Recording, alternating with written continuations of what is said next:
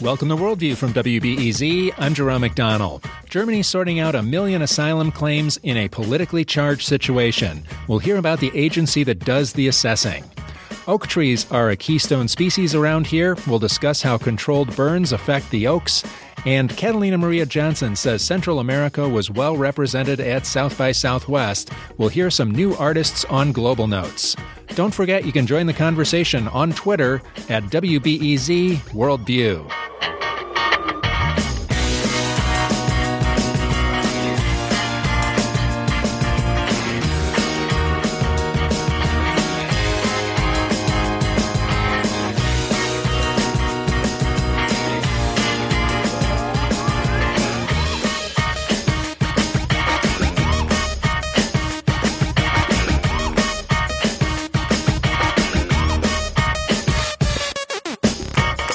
Germany's Federal Office of Migration and Refugees worked in relative anonymity for years.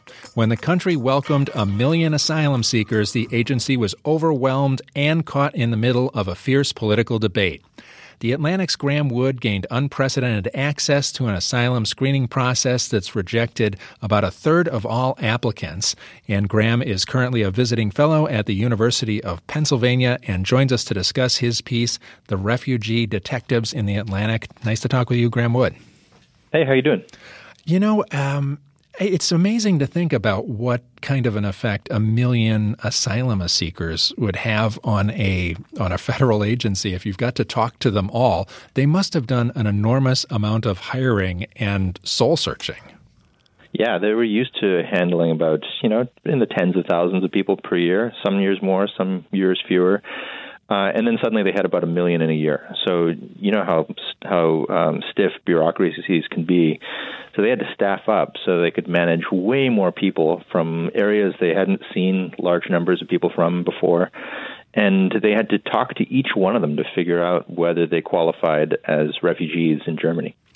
And so in talking to each one of them, what does that end up entailing? I imagine if you're trying to establish facts and truth, there's a lot riding on that conversation. Yeah, so imagine a person shows up and is talking to you and has no papers at all, speaks a language that you don't speak, and is claiming that if he or she is sent home, he'll be killed or tortured.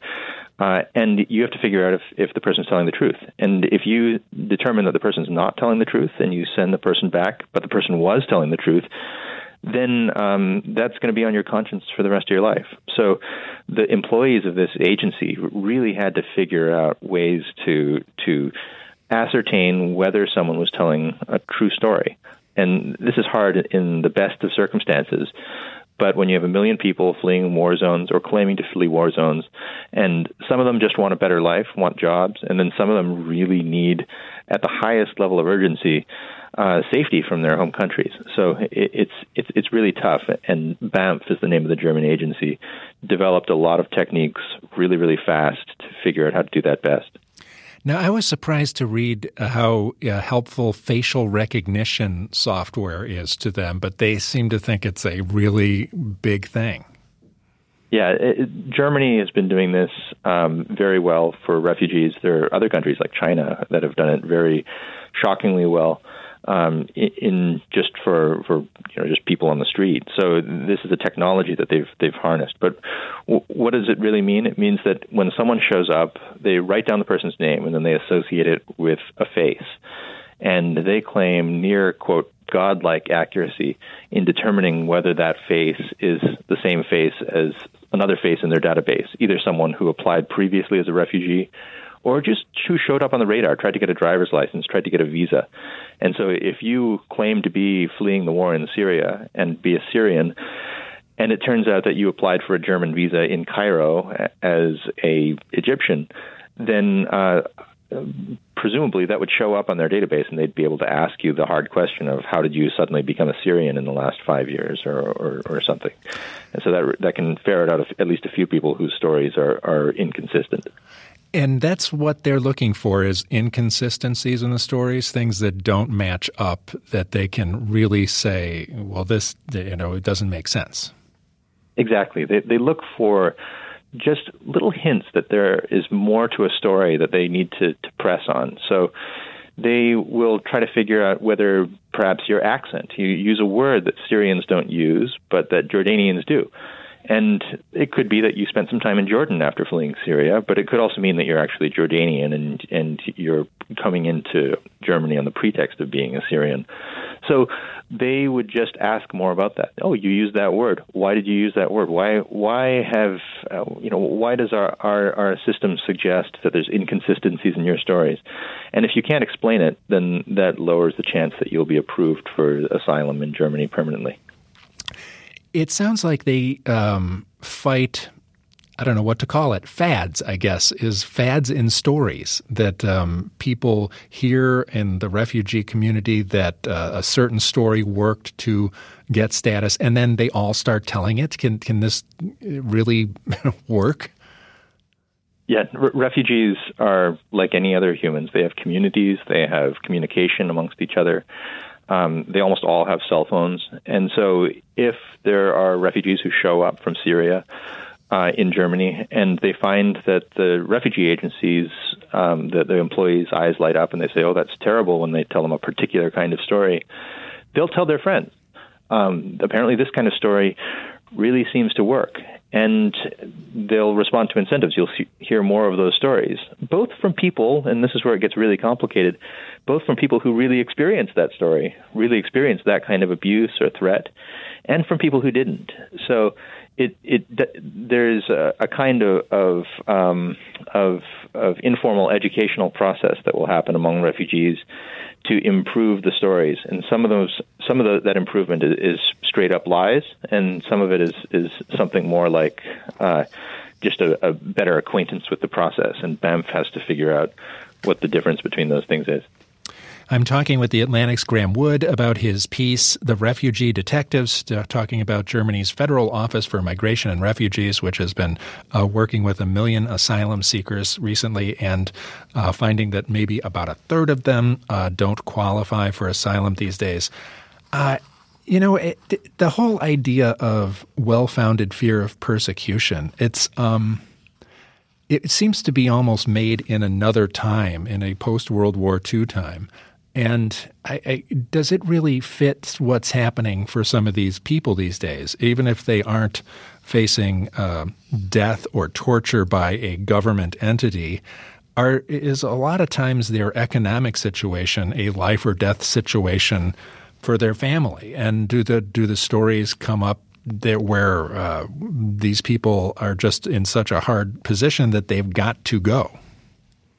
You're quite right that the phrasing, well-founded fear of persecution, is basically, it actually literally was written in the post-World War II era. That's when we started to come up with the legal terms and legal definitions of what a refugee is.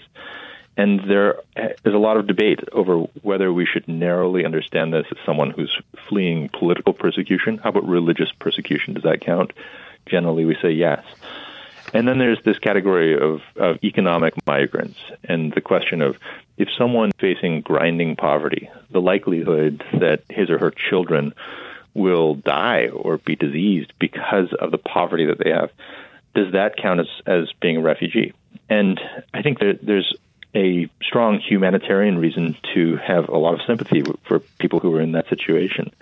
But legally, that is not what the category of refugee is, not at the moment. So I think at least being clear about these things and accurate about them is good. We should be talking about our policy toward people who are fleeing grinding poverty. It might mean that you can't be a good parent if you're not doing absolutely everything, including lying to get into the United States. But that doesn't make you a refugee. It makes you a fake refugee. And that I think that should be described exactly so. The people in the article, there's one instance where a man seems to have a well-founded fear of persecution, but he's sent back to Iran. Can you describe that situation? Because there's I imagine when you get 1 million people, you get all kinds of different situations, and this guy's was really strange. Yeah, the stories, I would say, more often than not, are weird stories. People are coming from countries where strange things happen, where there are chaotic situations. And in this particular case, it was super weird. So there's an Iranian guy who showed up, and they looked at his passport, and they saw that he had come to Germany many times before. So they said, well, what's the deal here? Apparently, you've gone back to Iran, this country that you say is going to persecute you. Why didn't you declare yourself as an asylum seeker before? And he said, all right, you caught me. I'm not really seeking asylum in the normal way. I'm actually a child pornographer, and one of my clients got caught in Iran, and if I go back, they'll kill me.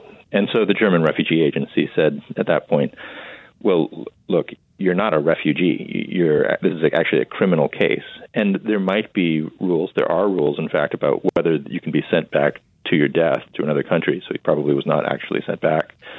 But you're not going to get in here claiming to be fleeing persecution because of your religion when you're actually fearing being brought to what the Iranian government considers justice, but that doesn't conform to European human rights norms. All right. I think when people think about people fleeing, that idea just doesn't come up. It's just like not in the lexicon of thought. No, I don't think that when people, the paradigmatic refugee is someone who is in a population that's being exterminated and who's trying to get out because of that. And I think in many, many cases, that's exactly what's happening. If you're a Yazidi who's fleeing Islamic State territory, or you're just someone who is part of the general civilian population of Aleppo a year or so ago, then you've got a very strong case because of in the classic refugee sense, you're fearing death. But in fact, many of the stories are way more ambiguous than that, much stranger than that. And this Iranian one is one of the stranger ones, of course. But yeah, we're talking about dozens and dozens of countries that are contributing refugees and contributing asylum seekers, and their stories are often idiosyncratic. And as a bureaucracy, this bureaucracy is looking for these stories that don't match because they are under a certain amount of political pressure to limit the number of refugees coming in the country. It sounds like one of the staffers said to you, one side of the political debate thinks we're bleeding hearts and the other side says we're fascists. And they're trying to find some way to hit the middle ground, I imagine? Very much so. Germany has had its share of right-wing nationalists activity. In fact, there's a far right-wing party in Germany's parliament right now, which there hasn't been in the post-war. So this is a really big deal in Germany. And in the United States, we've had debates over immigration. We've had debates over refugees. But we're a country of 300 million people, and the number of refugees who've come in is minuscule. In Germany, it's a country on the order of 80 million or so, and they've had more than 1 million people show up in a very short period of time. So all of the debate over how to manage the refugees, how many to send back, how to conform to the norms of human rights in Germany and the laws, this is an absolutely decisive issue in German politics, and it nearly took down the government of Angela Merkel. So we're looking at an agency with a huge burden on its shoulders. If it fails, then her government fails, and that's sort of the keystone country of Europe right now. And so it could turn the tide of politics in Europe if this agency fails. So it has a lot riding on it. How did that pressure translate into their work? Do they feel like, well, we've got to find some people who do not qualify as refugees and get them out of here so that the government survives? Well, of course, they de-emphasize the political nature of what they do. They say, look, we are applying a law. And we assess everybody individually without prejudice to how the elections might go. On the other hand, I think they do believe that by having having public trust in what they're doing, that's an important part of serving the German electorate, serving the country. So they are very they're very clear. They try to be very clear to me that everything they were doing was transparent. They wanted to say that they were following rules and that they weren't on either side of those extremes that one of the employees described to me. That is, they weren't secretly trying to bring in more people, and they weren't secretly trying to get rid of people. So having a public understanding of the balance that they have on that knife's edge is pretty important for the German government right now. Did you come away from this encouraged about the way things have gone there in Germany? No. In general, no. I mean, I think that the precariousness of the German government in the face of this refugee crisis is extremely worrisome. I mean, I spoke to German politicians who said the idea of the far right coming to power was just inconceivable a few years ago. This is like the resurgence of a kind of Nazism light, they said, and we didn't think that could happen. So the fragility was really something that came across. Now, here's the positive side, though. BAMF, this agency that was managing all the refugees who were coming in, they were able to convince a lot of people that they had a procedure in place, that the policy that existed, the procedures that existed, weren't just an absence of procedures. It wasn't just people running in and then being given a German passport on arrival. And so it does seem like there's at least some people who were capable of having their minds changed, capable of being persuaded that that an agency was doing things competently. So on the one hand, it showed, the whole experience of watching this showed me that politics are very fragile.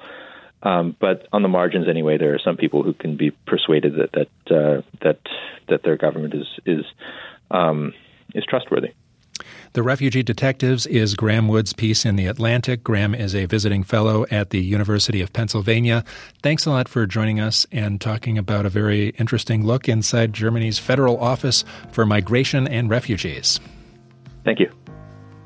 Coming up after the break, we'll talk about oak trees. They're a keystone species around here. We'll talk about how controlled burns affects the oaks. I'm Jerome McDonnell. You're listening to Worldview on WBEZ.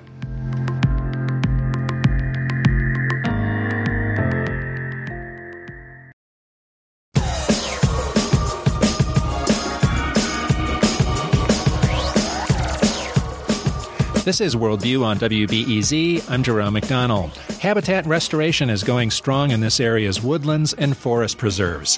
One of the key tools in habitat restoration is prescribed burns.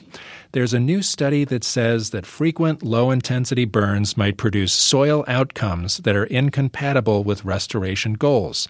We're going to talk about the study now with Dr. Megan Midgley. She is a soil ecologist at the Morton Arboretum and is co-author of the new report in Forest Ecology and Management. Thanks a lot for joining us. Absolutely. And also with us is Lydia Scott, director of the Chicago Region Trees Initiative at the Morton Arboretum. Good to see you again, Lydia. My pleasure to be here. Thank you. I think a lot of people, we're going to talk primarily about oak trees here and the effect that burns have on oak trees. And oak trees are a keystone species in this region. They have what's known as an oak ecosystem around them. Tell people something about this and its importance to our outdoors. Well, oaks are native to our area, and so prior to European settlement here in this region, oaks were the dominant tree type in our region. And because oaks, as you say, are a keystone species, they support many other species that we rely on in our natural areas. So it really presents us with our natural heritage, these oak ecosystems. So oaks provide habitat for all kinds of insects and birds and other mammals, as well as providing opportunities for microscopic wildlife as well.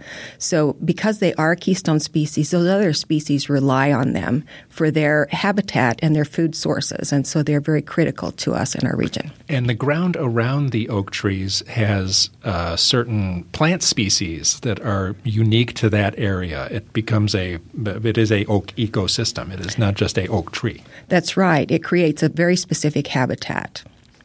Now, Your study that talks about the soil in the oak ecosystem, explain what you found out about the prescribed burns that everybody does in almost every forest preserve these days. I was just out at my Deer Grove Forest Preserve, and it was all crunchy and burned up.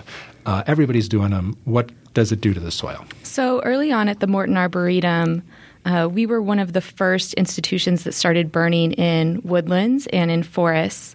So we have a really unique area that's been burned annually for 30 years. So we were essentially able to ask, what happens when you push this system to its limits? What happens when you apply fire at a really high frequency? And what we found was that it increases the amount of nitrogen available to both plants and microbes in the soil. Isn't nitrogen a good thing that makes things grow? Yes, but like anything, you can have too much of a good thing. So you wouldn't eat exclusively a pound of walnuts for dinner because it wouldn't make you feel very good. Similarly, oaks are really well adapted to low nitrogen areas. So if we have too much nitrogen, that can result in two things. One is that these oaks are good in low nitrogen systems because they associate with this really cool fungi, ectomycorrhizal fungi, that's really good at getting nitrogen. So when you have too much nitrogen, you might lose that symbiont. In addition, other plants like nitrogen too, like sugar maples. So those plants will grow faster when they get more nitrogen than when the oaks do. So the point of a prescribed burn, Lydia, is to knock out invasives and that kind of thing. And it sounds like what we're hearing is that the nitrogen is going to make a good place for invasives. Well, most of the invasives have, so for instance, let's say buckthorn is an example, does not have the same kind of structure as does an oak tree, that an oak is evolved to tolerate intense fire or even low-grade fires, where some of these invasive species are not able to withstand the fire. And so when you send a fire through a natural area, you often are doing it for the purpose of controlling invasive species, and it sets those species back. But the soil is going to make it, the nitrogen is going to make it better for them in the future? They can reestablish? I think it's really the net effect. So the net effect of burning on the system is that you're going to eliminate the invasives because they're going to be burned off. But if we do it too frequently and for too long of a period of time, we might make that soil less hospitable for something like an oak tree, even though we've eliminated the invasives through just manually burning them off. What do we do with this information? Are you guys going to take this oak area that you've been burning for 30 years and stop doing it? So we actually are going to stop burning a portion of it. So we're going to continue burning about half of it because we want to maintain this really unique experiment, but we also want to see what happens when we pull back a little bit. And what you're expecting to happen is less nitrogen and maybe more visibly healthy oaks? That's what we're expecting, and we're actually conducting a big study at the Morton Arboretum this summer where we're going to look at the whole Eastwoods area instead of just this small patch, and we'll be able to see how all of our burning regimes are altering both the soils and the plants over time. But the idea wouldn't be to stop in any way burning grasslands in the area, because grasslands, you want to really knock back the invasives? That's right. And grasslands, because of how we've been managing our landscape, are very reliant on fire to help improve the biodiversity and the strength of the native species there. Most of our native grasses and forbs have deep root systems, so when the fire comes through, it actually helps reinvigorate those root systems and make those plants stronger. And for non-native species that don't have those same characteristics, it can set them back, which helps this prairie situation. I was just walking through the Deer Grove Forest Preserve, and I saw this big area that had been burned, and there were so many birds on it. It was, early or mid-March or something, and I was thinking, well, I'm not going to see a lot of birds today, but I saw a ton of birds, and they were all playing around in the burned area, and I think eating a lot. It's a smorgasbord for some folks out there. It removes the cover or the places for little animals and other wildlife to hide, that's for sure. But the plants grow back very quickly, and it's very lush and green after a burn. So in a few weeks, when you walk through that same forest preserve, it'll be a whole new place for you. Oh, yeah. I've seen it time and time again, and it's a terrific thing. So this experiment that you're running at the Morton Arboretum, when will you know more results? I mean, it's going to take years of study to kind of figure out what's going on. Probably. This was the first study that we started when I joined the Morton Arboretum about 3 years ago. So it took us 3 years to get from idea to here today. We have new ideas. We want to expand to the rest of the Chicago wilderness, look at how burning frequency and timing is influencing soils and trees across a much larger area, and also evaluate it across the whole Arboretum. That'll be really interesting. Now, Lydia and I are taking part in an event that's coming up on April 12th at the Morton Arboretum, The Future of Trees, Hope in a Changing Climate, and we're going to discuss the effects that climate change is having on trees. That'll be fun, Lydia. I'm looking forward to it. It's a great big panel discussion. There's about 6 people on the panel. Yes, there are lots of experts coming in, and it should be a great discussion. There's someone from the National Forest System, and we've got a climate change specialist, and that'll be really interesting. It should be. People are coming, and you can get more information on the Morton Arboretum website, The Future of Trees, Hope in a Changing Climate. It's on Thursday, April 12th at 7 p.m. at the Morton Arboretum. I'll be emceeing, and we'll find out about what happens to trees when the winters are warm. So that's terrific, and it's been good talking with both of you. Dr. Megan Midgley is a soil ecologist at the Morton Arboretum and is co-author of the new report in Forest Ecology and Management that talks about frequent low-intensity burns, and they might produce soil outcomes that are incompatible with restoration goals, put a little too much nitrogen in the soil for oaks. And Lydia Scott is a director of the Chicago Region Trees Initiative at the Morton Arboretum. Good to see you again, and thanks for talking with us about the situation with trees and nitrogen. Thank you.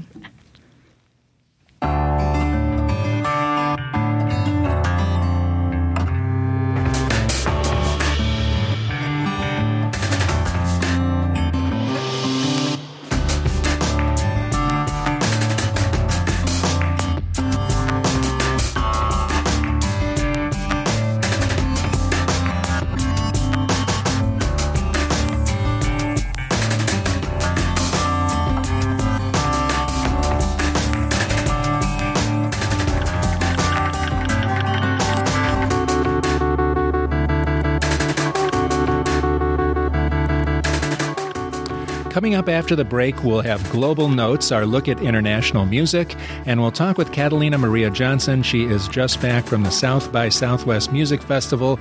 She had a great time and thought the global stuff was terrific this year, lots of music from Central America. We'll talk about it after the break. I'm Jerome McDonnell, and you're listening to Worldview on WBEZ.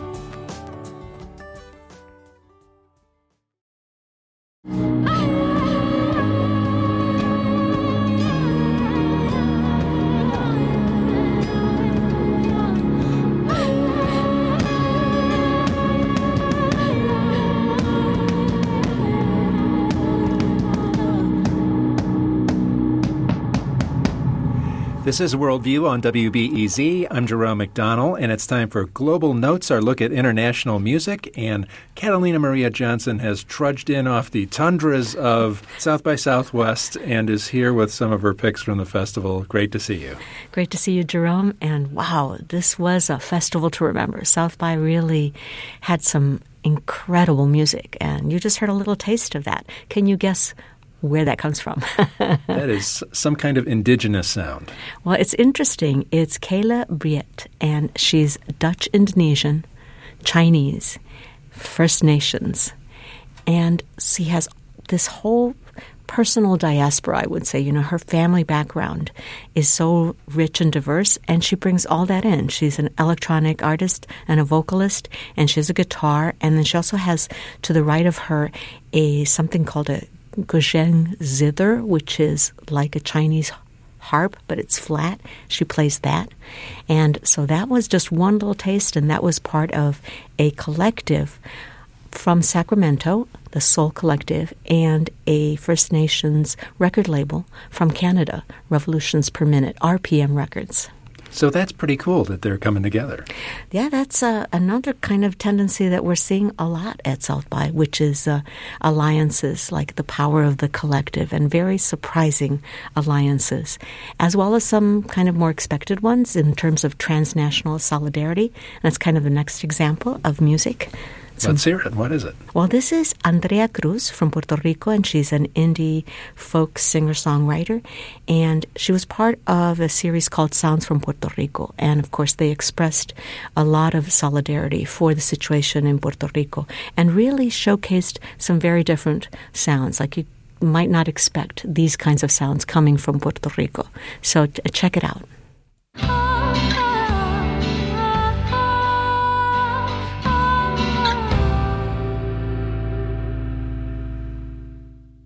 No toquemos tierra, que no hace falta más, que solo es tu cuerpo y yo prefiero en tu pecho volar. No toquemos tierra, que no hace falta más. Nuestro amor florece, encontró su lugar.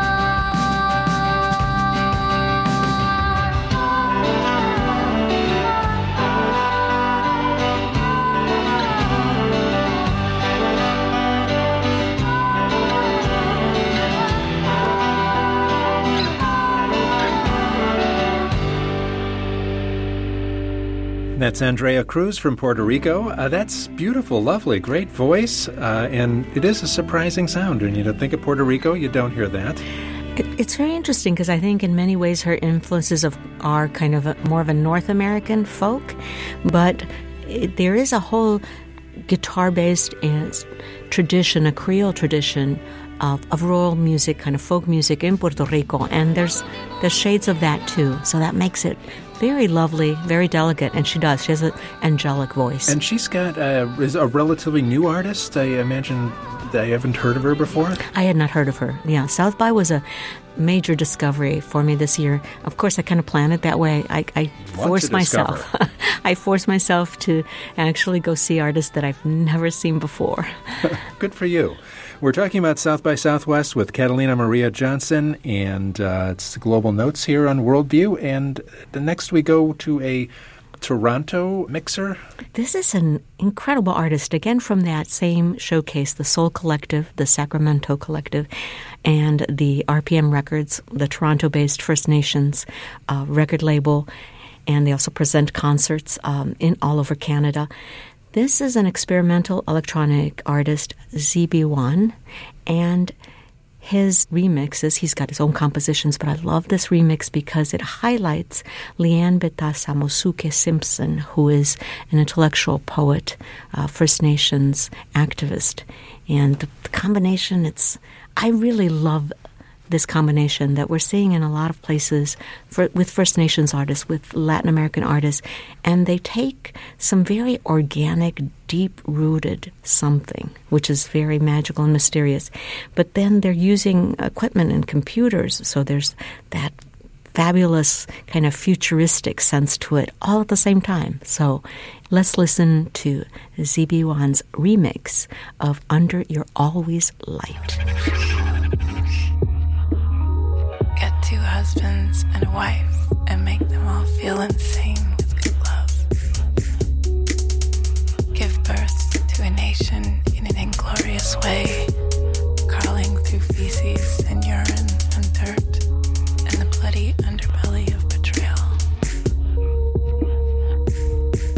says, use scar weapons to hold the land, around them, to hold the land. Infect tiny bodies with the precious things they beat out of you. Remember, they are everything we could have been. They are everything we could have been. Quiescence falls asleep, cradling the body of a duck, while he weaves stories for bobcats and chickens and luck. Maybe Quiescence steady slices through whitefish, while Quiescence finally speaks. They all aim and fire.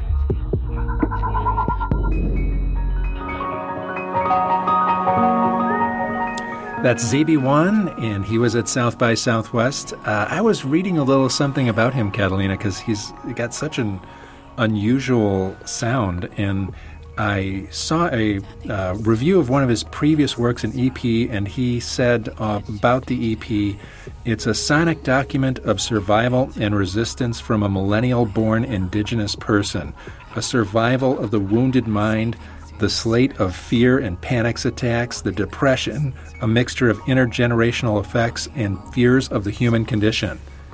He's loading a lot in his music. I know. And you feel all of that. That's what's kind of amazing. And the space was not ideal. It was noisy. There was a door open, which couldn't get him to close. Yet it came through. And people were transfixed just hearing this come at you, and you're kind of feeling all of that and wanting to respond. I think that's the power of this music. Makes you want to know more, think more about it, and respond in some way.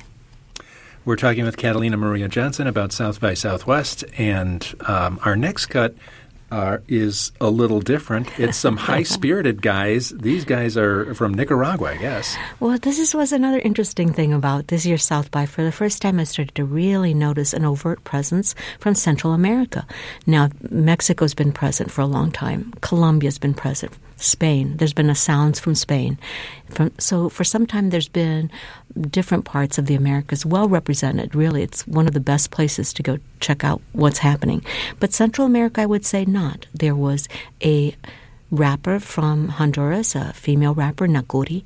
There was a group from Guatemala, and there was this group from Nicaragua. And it's La Cuneta Son Machine. Now, the interesting thing about this group is that of its members, 3 of them are related to singer-songwriters very well-known, kind of like royalty, musical royalty from Nicaragua, which is the Mejia Godoy brothers. 2 of them are sons of Carlos Mejia Godoy, and the other's a nephew.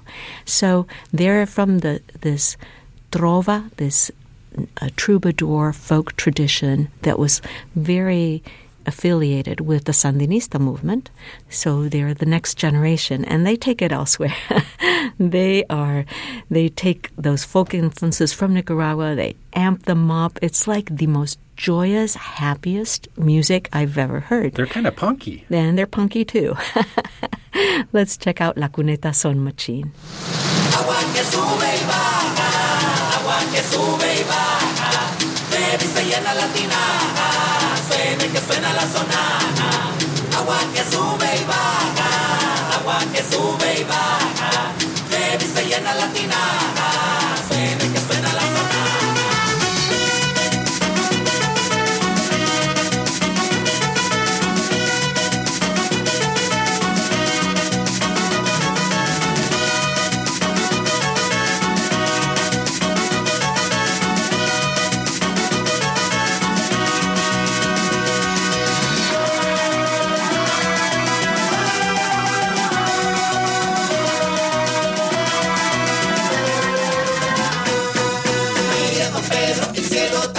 El viento aborota la caña, rompe telarañas, se nubla la montaña, la ventana se empaña. Truene del cerro, aullan los perros, no se agarre del hierro. Aprietan los cueros, repican la marimba, baile compadre, mueva la timba. La Cuneta Son Machine, and those boys have juice. I was watching some of their videos online, and their videos have juice. They are very energetic. They're amazing. And actually, this is their second time at South by. I saw them, I think it was about 5 years ago, and they had saved up money for 2 years to come by South by. So it's kind of fascinating to see, well, South by, I think, is kind of taking over the musical world, slowly but surely, kind of like the Amazon of music. Yeah. I think, and that's the next example. One thing I did not expect to see at South by Southwest was jazz. Really? Really, yes. And sure enough, there is beginning to be a significant presence of jazz. And I caught an artist who just blew me away, Nubia Garcia. I'd read about her in The Guardian. It's like one to watch. And then I see the name in the middle of, the list of all these artists. I'm like, oh no, this is these. She's got amazing chops. She plays a tenor sax. It's huge. She's petite, and her family's from Trinidad, and she's part of like this avant-garde Afro diaspora British black jazz movement that's also very informed by hip hop and kind of very contemporary sounds, without losing the integrity of like the jazz. It sounds like the jazz. So this is When We Are, Nubia Garcia.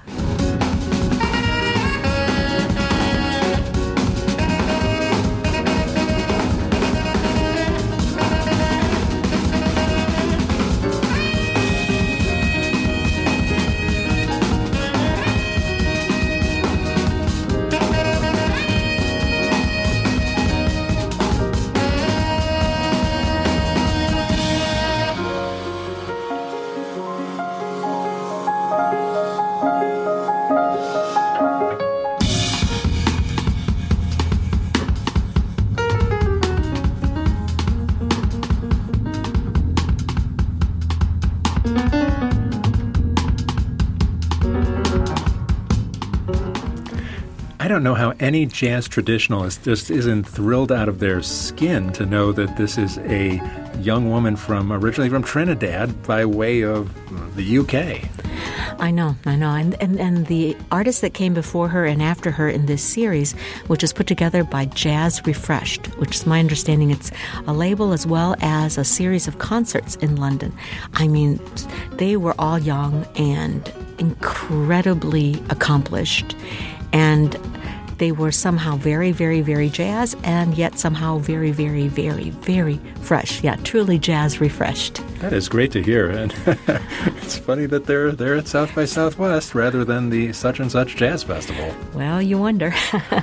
But I think that's what I'm seeing. South by was really a shade grittier this year than it's been. There were no, Orange Dorito stages this year. There was Lady Gaga. There were no. The figures were a little different, and I don't know if it's a response to the times, or kind of return to the roots, or this constant inclusiveness that's getting them then bringing artists of every genre to the fold. Well, we've got one more to go out on. I think everybody who heard Sudan Archives was thrilled. This was an amazing artist. I mean, interestingly enough, with the name Sudan Archives, I immediately assumed, an Afro-descendant, an African diaspora musician, but no, an incredibly talented young woman from Cincinnati, now based in L.A., who taught herself, self-taught violinist, and she works with, a digital looping station and a violin, and apparently taught herself looking at Sudanese and music and violinists on YouTube. And she's so talented. She dances and the whole bit? There's a lot of musicians. The previous jazz one, Nubia, she danced with the sax. I think there's an element of performance that some of the most interesting musicians are very aware of. It's not just the talent. And beauty helps, certainly. Talent is the base, the threshold. But then if you are able to communicate something else to the audience, whether it's part of your heritage or your personality, then you just become unstoppable. And this artist really, I think, is going to make her mark. I can't jump high, but I hear all the notes. I can't be you, no. I can't be you, but I can be true, though. I want to be friends. I want to be friends till time ends, yes.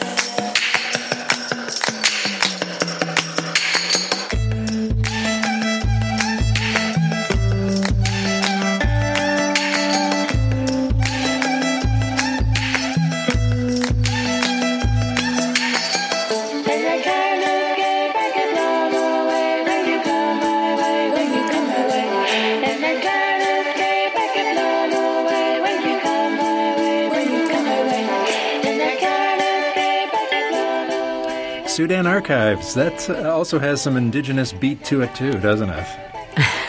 Wow, it's got a Sudanese bit to it. But I think some of that percussiveness comes from more of like a rhythm and blues, hip-hop, punk, slightly punk tradition. Well, you had a good time at South by Southwest. I had a wonderful time. This was a great year. I mean, I got the logistics down. You have to figure out, this is extending now for miles and miles, over 2,000 concerts, and that's, I think, the official ones. So you have to, you got to have a strategy. You got to have a strategy. You got to be determined. Good pair of shoes, open ears and open heart, and wow. Well, congratulations. You came away with great stuff. Catalina Maria Johnson, great to see you, and thanks for dropping by for Global Notes. Thanks for having me.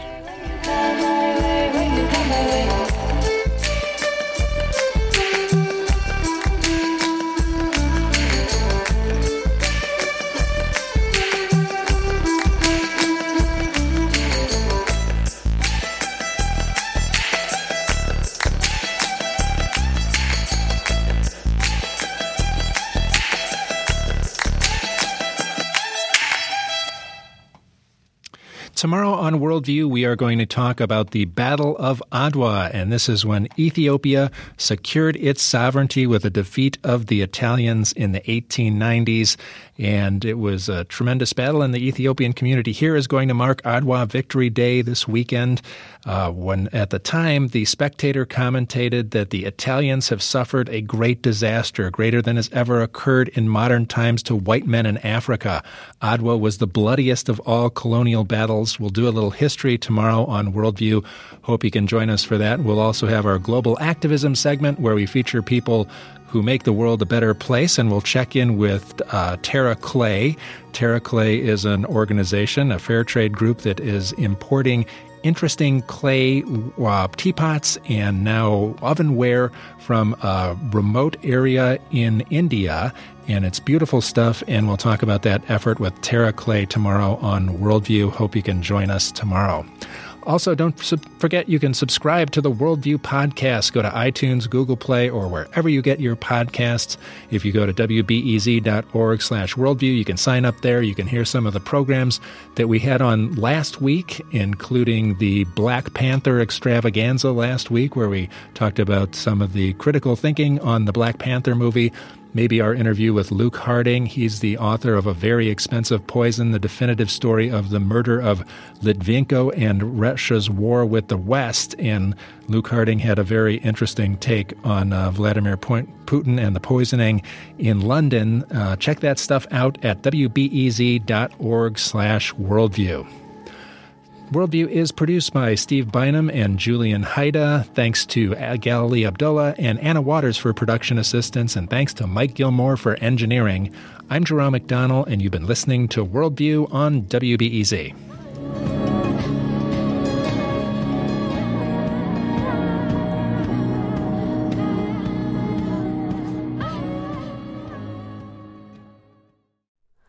Hi, it's Terry Gross, the host of Fresh Air. We bring you in-depth, long-form interviews with actors, directors, musicians, authors, journalists, and more. Listen to our Peabody Award-winning Fresh Air podcast from WHYY and NPR.